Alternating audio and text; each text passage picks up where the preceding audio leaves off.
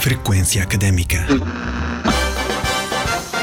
Todas as semanas, um professor da Universidade de São José fala em entrevista sobre o seu percurso académico, profissional e pessoal.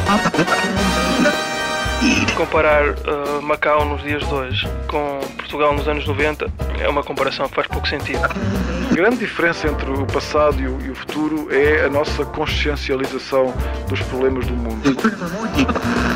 Temos 1/3 do nosso corpo discente é internacional, 49 nacionalidades. A Universidade de São José está a entrar numa fase de maturidade onde vai consolidar os seus princípios, os seus programas, os seus valores e se vai afirmar aqui na região envolvente do sul da China. Um programa do Departamento de Comunicação e Média da Universidade de São José. José Maria Richardson Rebelo de Andrade tem 26 anos, o que faz dele um dos mais jovens professores visitantes da Universidade de São José, desde os seus 24 anos que nos visita uma vez por ano, deixando o seu know-how, dedicação e sabedoria aos alunos de Comunicação e Mídia e Design. José Maria tem licenciatura e mestrado em Som e Imagem pela Universidade Católica do Porto, é especializado em animação por computador, área em que é um dos mais conceituados especialistas em Portugal. Há em José Maria Richardson Rebelo de Andrade uma dimensão religiosa, um reavivamento da fé, um discernimento vocacional.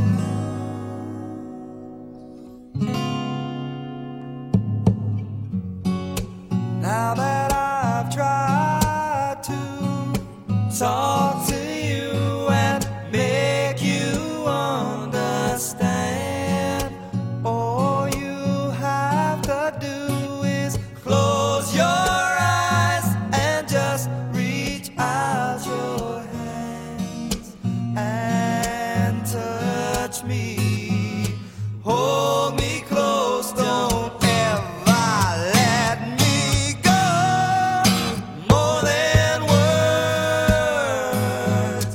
all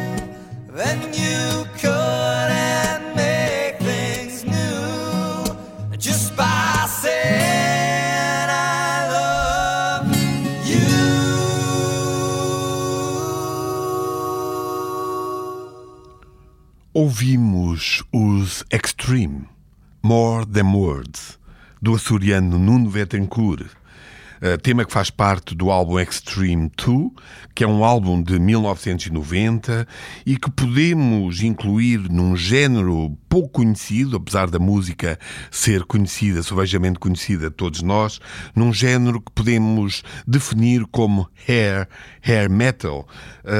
Curiosamente, este tema foi nomeado para os Grammys na categoria de Best Pop Performance. E é a música que o José Maria nos traz para introduzir esta nossa conversa certamente interessante. José Maria, por que esta música? Esta música foi uma das primeiras músicas que eu aprendi na guitarra e foi numa altura, eu tinha 16 anos talvez, e estava a aprender guitarra e foi também na altura em que entrei no agrupamento de artes, que eu tinha começado em ciências e resolvi mudar para artes porque o que eu queria era artes. E pronto, essa música toquei muitas vezes essa música, dei dores de cabeça aos meus pais, irmãos, porque estava em constante loop, em repetição. E ainda por cima muito mal, porque eu estava a começar a aprender, portanto estava muito mal. Então eu comecei hoje em dia já consigo tocar a música, mas por causa da repetição marcou muito aquela altura da entrada nas artes. Ou seja, há em ti uma ligação ao mundo da música, ao mundo da arte. Aliás, esta música de alguma forma representa essa altura em que entras mais seriamente neste mundo da arte. Portanto, entras através do violão e da voz, e de que outras formas? Eu já tinha começado a desenhar nos cadernos da escola, porque problemas de atenção, às vezes, algumas disciplinas, e começava a desenhar nos cantos dos cadernos e gostava de fazer bonecos, e com 11 anos descobri um programa chamado Flash e comecei a fazer desenhos animados, pequenos desenhos animados desenhados. Ainda existe esse programa. E pronto, eu com 11 anos comecei a fazer coisas muito mal feitas, né? E fui evoluindo, mas muito devagarinho. E nessa altura, com 16 anos e 17, foi a altura em que também comecei a gostar mais a sério e tentar fazer qualquer coisa mais séria também na animação. Nesta altura, a animação desenhada no computador, mas hoje em dia enveredei um bocado mais pelo 3D. Mas pronto, esse foi o meu início na animação. Foi muito jovem, mas também sem professor, portanto muito mal. Sim, e a música também foi sem professor e portanto também muito mal no início. Todavia, especializaste em animação 3D. Conta-nos um pouco desse mundo, o mundo da animação, 3 dimensões. A animação 3D começou aquilo. A animação 3D é uma coisa recente na animação. O primeiro filme longa-metragem, a Toy Story, acho que é em 95 ou 96. Pronto, e eu não tinha. Eu nasci em 90, portanto eu vivi muito com a animação 2D. Eu preferia a animação 2D. Então comecei a fazer sempre animação 2D, nem me passava pela cabeça fazer animação 3D, mas a certa altura comecei a ter problemas de consciência, porque eu já sou católico desde pequeno, e comecei a pensar que estes programas, o Flash que eu usava, que era pago, e eu pensava, se eles querem que eu pague, eu estou a usar sem pagar, se calhar não devia estar a usar. Então comecei a ver se havia programas destes gratuitos, e não havia.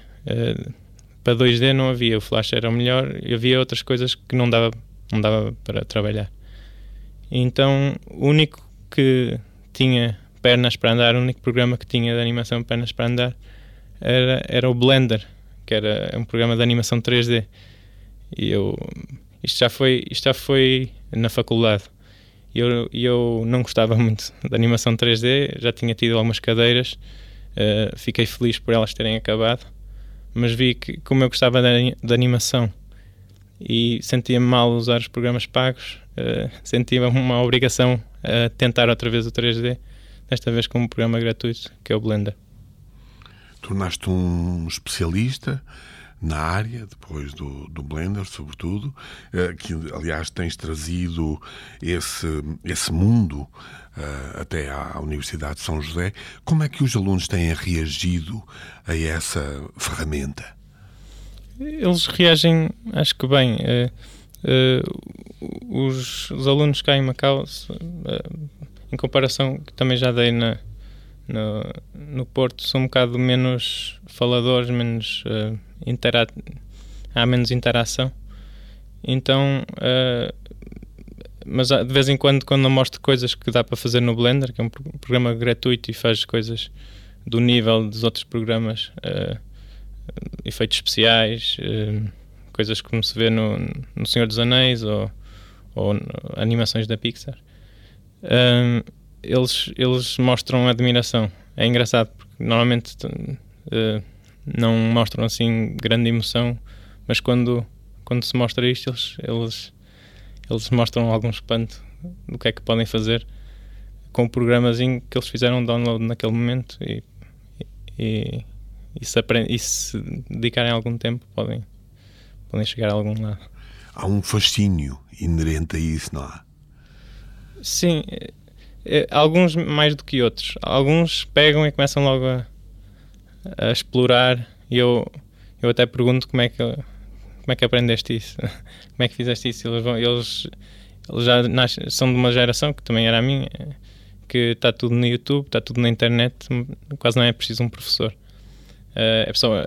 O professor, o que é preciso é motivação. Então acho que o professor neste género de área deve ser mais um motivador, pelo menos do meu ponto de vista, porque eu posso aprender tudo na internet, está tudo lá.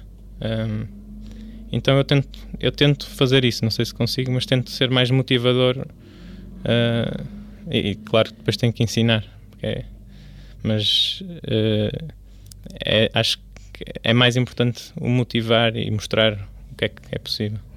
No final do teu mestrado fizeste um filme bastante interessante, cujo nome é, se bem me lembro, Ptolmos. O que é que quer dizer Ptolmos? Ptolmos, na nossa linguagem, não quer dizer nada. É uma palavra inventada. Também o filme tem 4 minutos, portanto, se eu disser muito, digo o filme todo. Mas basicamente é um sentido, como é o tato, a visão,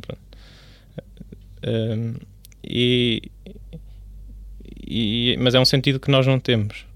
Então é tentar imaginar o que é que será um sentido que nós não temos, como é que podemos descrever a outro. Um bocado como descrever a visão a um cego. Mas aqui é por subtração. Com o Ptolmos é por adição, por mais um sentido que outro não tem. 7 sentidos? Sim. Se acreditar no 6º sentido, sim. 7 sentidos. Sim, surgiu numa conversa com um amigo, com quem eu tenho muitas conversas, e de quem sou muito amigo também. E estamos a falar sobre ciência e fé. E eu estava a tentar explicar que a fé está limitada a 5 sentidos. Porque a fé é o que se consegue ver, é o que se consegue tocar. Mas se houver algo para além destes 5 sentidos, a fé nunca pode. A ciência nunca pode chegar lá. Pronto, e aí entra a minha teoria de que a fé é uma espécie de sentido, porque não é só um achar, é uma certeza, mas que não dá para mostrar a outros, tal como não dá para mostrar a um cego as estrelas quando se olha para uma estrela. Então, essa ideia que está subjacente a este trabalho também nos remete para esse sétimo sentido? Sim. Portanto, inventei um sentido, dei-lhe um nome inventado e tentei fazer uma história que é difícil, porque não tendo o sentido é difícil de o exprimir, mas tentei fazer qualquer coisa em que se percebesse a ideia da hipótese de haver mais sentidos, da hipótese de haver mais do que aquilo que nós temos, e da hipótese de nós sermos muito pequenos e não temos razão nenhuma para ser arrogantes, ou temos que ser, podemos estar muito limitados, e é bom, no caso de dúvida, ser humilde. Aquela ideia socrática, na humildade é que reside a sabedoria. Sim. É neste tempo em que produziste este trabalho que te apaixonas, se assim posso dizer, por este tema que vamos ouvir já de seguida e que se chama Atoms for Peace. É nesta altura também, é um tempo em que consolidas relações e que começas a gostar de música mais alternativa. O que é esta música Atoms for Peace, representa na tua vida? Esta música, a banda chama-se Atoms for Peace, a música chama-se Default. Era uma música, eu não tenho especial afinidade com a banda, mas tenho com os Radiohead, e o vocalista dos Atoms for Peace é também o vocalista dos Radiohead. E portanto isto leva-me também, de alguma forma, à relação com os meus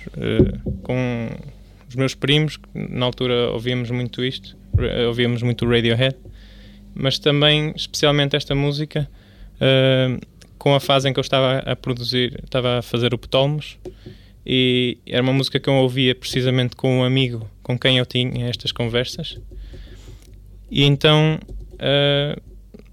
para mim é uma música que me marca por isso, porque é uma fase importante para mim, é uma fase em que ouvimos muito esta música, e é uma fase que marca esta amizade que eu tinha.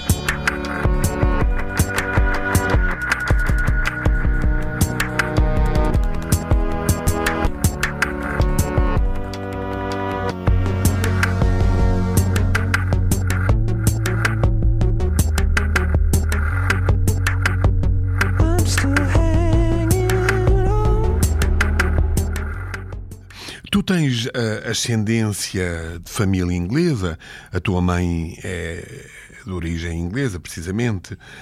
De que forma é que a tua família contribui para seres aquilo que hoje és? A minha família, pronto, contribui em quase tudo, não é? Deu-me tudo o que eu tinha. Os meus pais, devo imenso aos meus pais. Tive ótimos pais, graças a Deus. E portanto também tive a sorte de não ter tido uma vida muito atribulada. A parte inglesa deu-me a hipótese de ser mais fluente em inglês e ter facilidade na escola, na língua inglesa, e dava mais tempo para estudar para outras disciplinas, e também para não estudar e tocar guitarra ou fazer outras coisas. Entretanto, tu, de alguma forma, digamos que decidiste mudar de vida. De alguma forma, descobriste em ti uma dimensão religiosa, que, aliás, está muito patente nesta nossa conversa, que te faz abdicar, digamos assim, do teu modus vivendi até à descoberta desta dimensão de fé, desta dimensão religiosa. Como é que tu descreves esse sentir dessa fé, dessa força? A fé, felizmente, sempre me acompanhou desde pequeno, e acho devo muito também ao colégio em que eu andei no Colégio Cedros, e também à fé dos meus pais, que sempre foram à missa, e educaram-me na fé. Mas o colégio teve muita importância, porque tinha a capelania, tinha o sacerdote, tinha aulas de religião, e que me foram sempre... Eu tinha muitas perguntas e ia fazendo as minhas perguntas. Ia consolidando. E tínhamos missa semanalmente. E foi uma coisa que me ajudou muito na minha vida. Há um reavivamento da fé. Sim. No pequeno, quando uma pessoa é pequena, faz porque os pais dizem para fazer. E depois na escola também fazia, porque era suposto fazer. Mas depois, a certa altura, tem que ser uma coisa nossa, porque depois vamos estar sozinhos, não é, na vida, e tem que ser uma coisa que sai, tem que ser uma coisa que nós acreditamos e não fazemos porque os outros fazem. E isso aos poucos foi-se dando. Mantive sempre contacto com os sacerdotes e com formação religiosa. Comecei a dar catequese já há alguns anos, e foi sempre mantendo a fé. Eu rezava o terço, coisas que iam ajudando a manter a fé. A oração é muito importante. Ou seja, há um discernimento vocacional. Sim, ao longo do tempo fui consolidando esta fé, e a certa altura comecei a pensar se seria a animação mesmo o meu caminho, ou se não. E é? Eu neste momento estou convencido que não é aquilo para o qual eu fui feito. Não quer dizer que eu não possa continuar a fazer como hobby, mas acho que Deus pede mais, e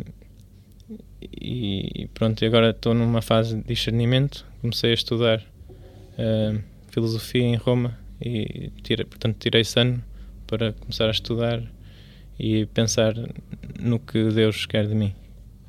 Já fizeste-me lembrar um poema de Olavo Bilac.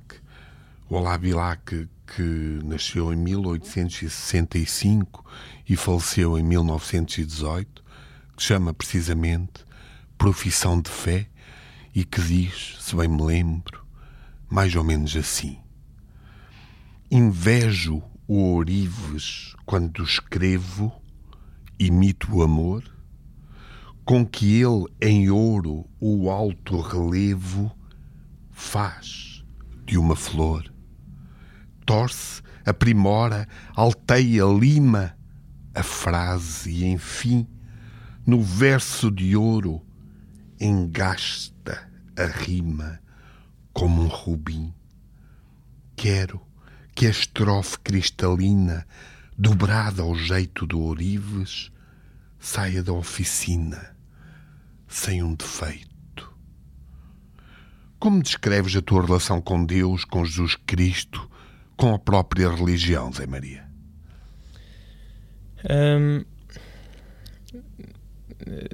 Não sei propriamente descrever a relação. Eu tento amar a Deus sobre todas as coisas e fazer tudo em função de Deus. É claro que depois no dia a dia as coisas tornam-se difíceis, uma pessoa é egoísta e pensa em si e começa a fazer as coisas por si, porque lhe apetece, e às vezes afasta-se assim um bocado. Por isso é que a oração é importante, porque obriga-nos a recolher outra vez e a falar com Deus e a perguntar o que é que Ele quer, e não para sair um bocado daquele egoísmo que nos é tão natural. Esse recolhimento é muito importante. E portanto, a relação é esta, é um nada que pede ajuda ao tudo. Sem dúvida. Fizeste-me lembrar um outro poema do nosso amigo Jorge Jacinto da Silva Júnior, que se chama precisamente Acalanto da Fé. Jamais serei derrotado, manter-me-ei em pé. A paciência está a meu lado e meu descanso está na fé.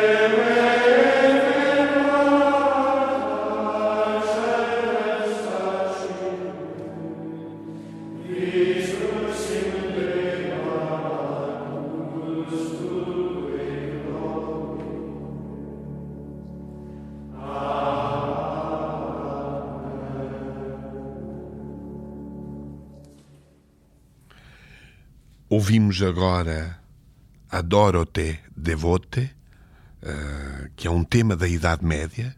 O título é em latim. É uma letra de Tomás de Aquino, de São Tomás de Aquino, que representa, digamos, um amor pelo património da Igreja. Que património é esse, Zé Maria?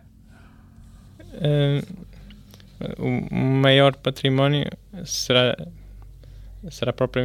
propriamente o tema da música, que é a Eucaristia. E esta música é uma música que eu descobri recentemente a estudar em Roma este último ano, e comecei a perceber que há tanta música, poesia,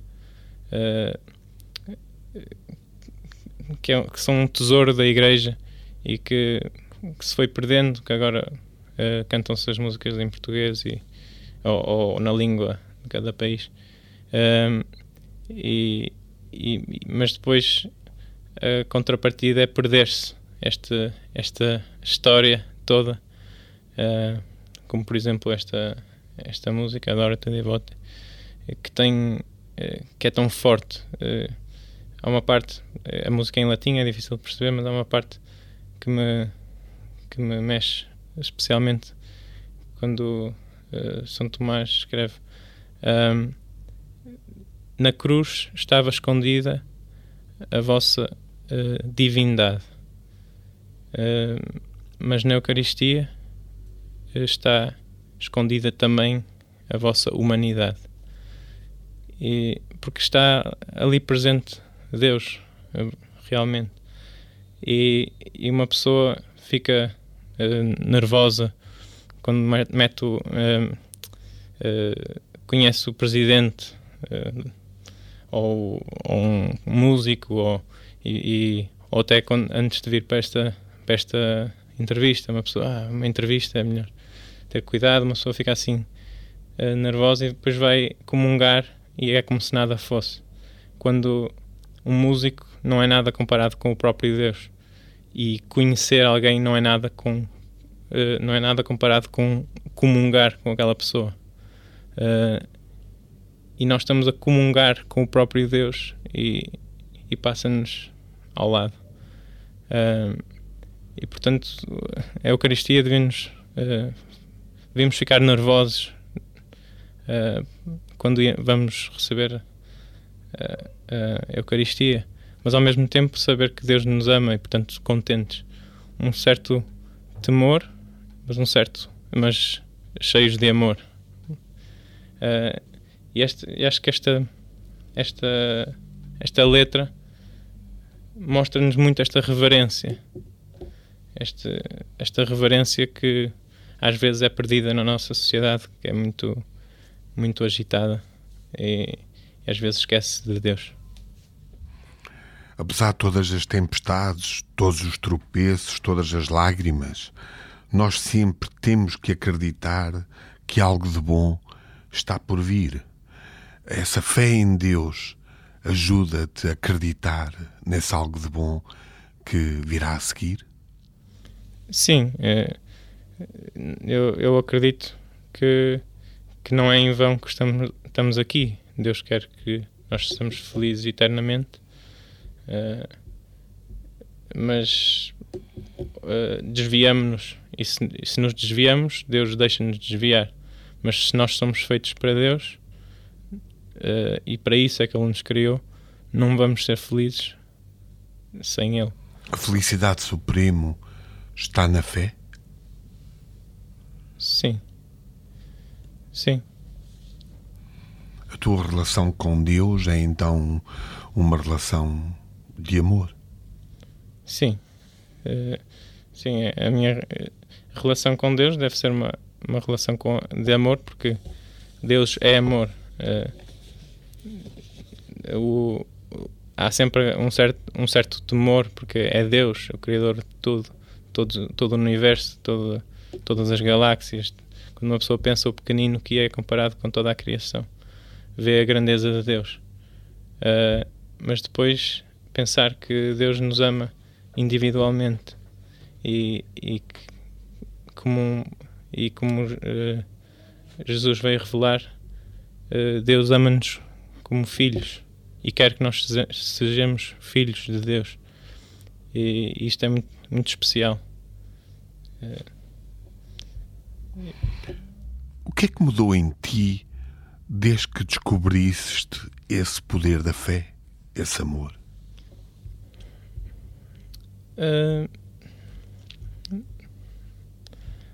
Não posso... É difícil para mim perceber quando é que eu descobri, porque desde pequeno tenho fé, tenho os meus altos e baixos, mas é difícil responder a essa pergunta, porque sempre tive a fé, sempre foi uma coisa importante na minha vida, e portanto, se aumentou, é uma coisa gradual que é difícil de dizer onde é que está a fronteira do antes e depois. Eu gostaria de ler um poema da Flor Bela Espanca, que se chama Aos Olhos dele, e pedia-te para tu me comentares este poema. Não acredito em nada. As minhas crenças voaram como voa a pomba mansa pelo azul do ar, e assim fugiram as minhas doces crenças de criança. Fiquei então sem fé, e a toda a gente eu digo sempre, embora magoada, não acredito em Deus, e a Virgem Santa é uma ilusão apenas e mais nada. Mas avisto os teus olhos, meu amor, de uma luz suavíssima de dor, e grito então a ver esses dois céus. Eu creio, sim, eu creio na Virgem Santa que criou esse brilho que me encanta. Eu creio, sim, creio. Eu creio em Deus. Não conhecia esse poema. É a Mensageira das Violetas, Flor Bela Espanca. Eu acho que está retratado no início o que acontece com muitas pessoas, e também confesso que já aconteceu comigo, que é um afastamento, que uma pessoa desilude-se com a vida e acaba por culpar a Deus e querer se afastar de Deus, e a vingança é não acreditar nele, ou às vezes quando é dito assim, nota-se que está magoada, não é, a pessoa, e acho que isto é comum. Quando a pessoa fica magoada, afasta-se, e depois, como acaba o poema,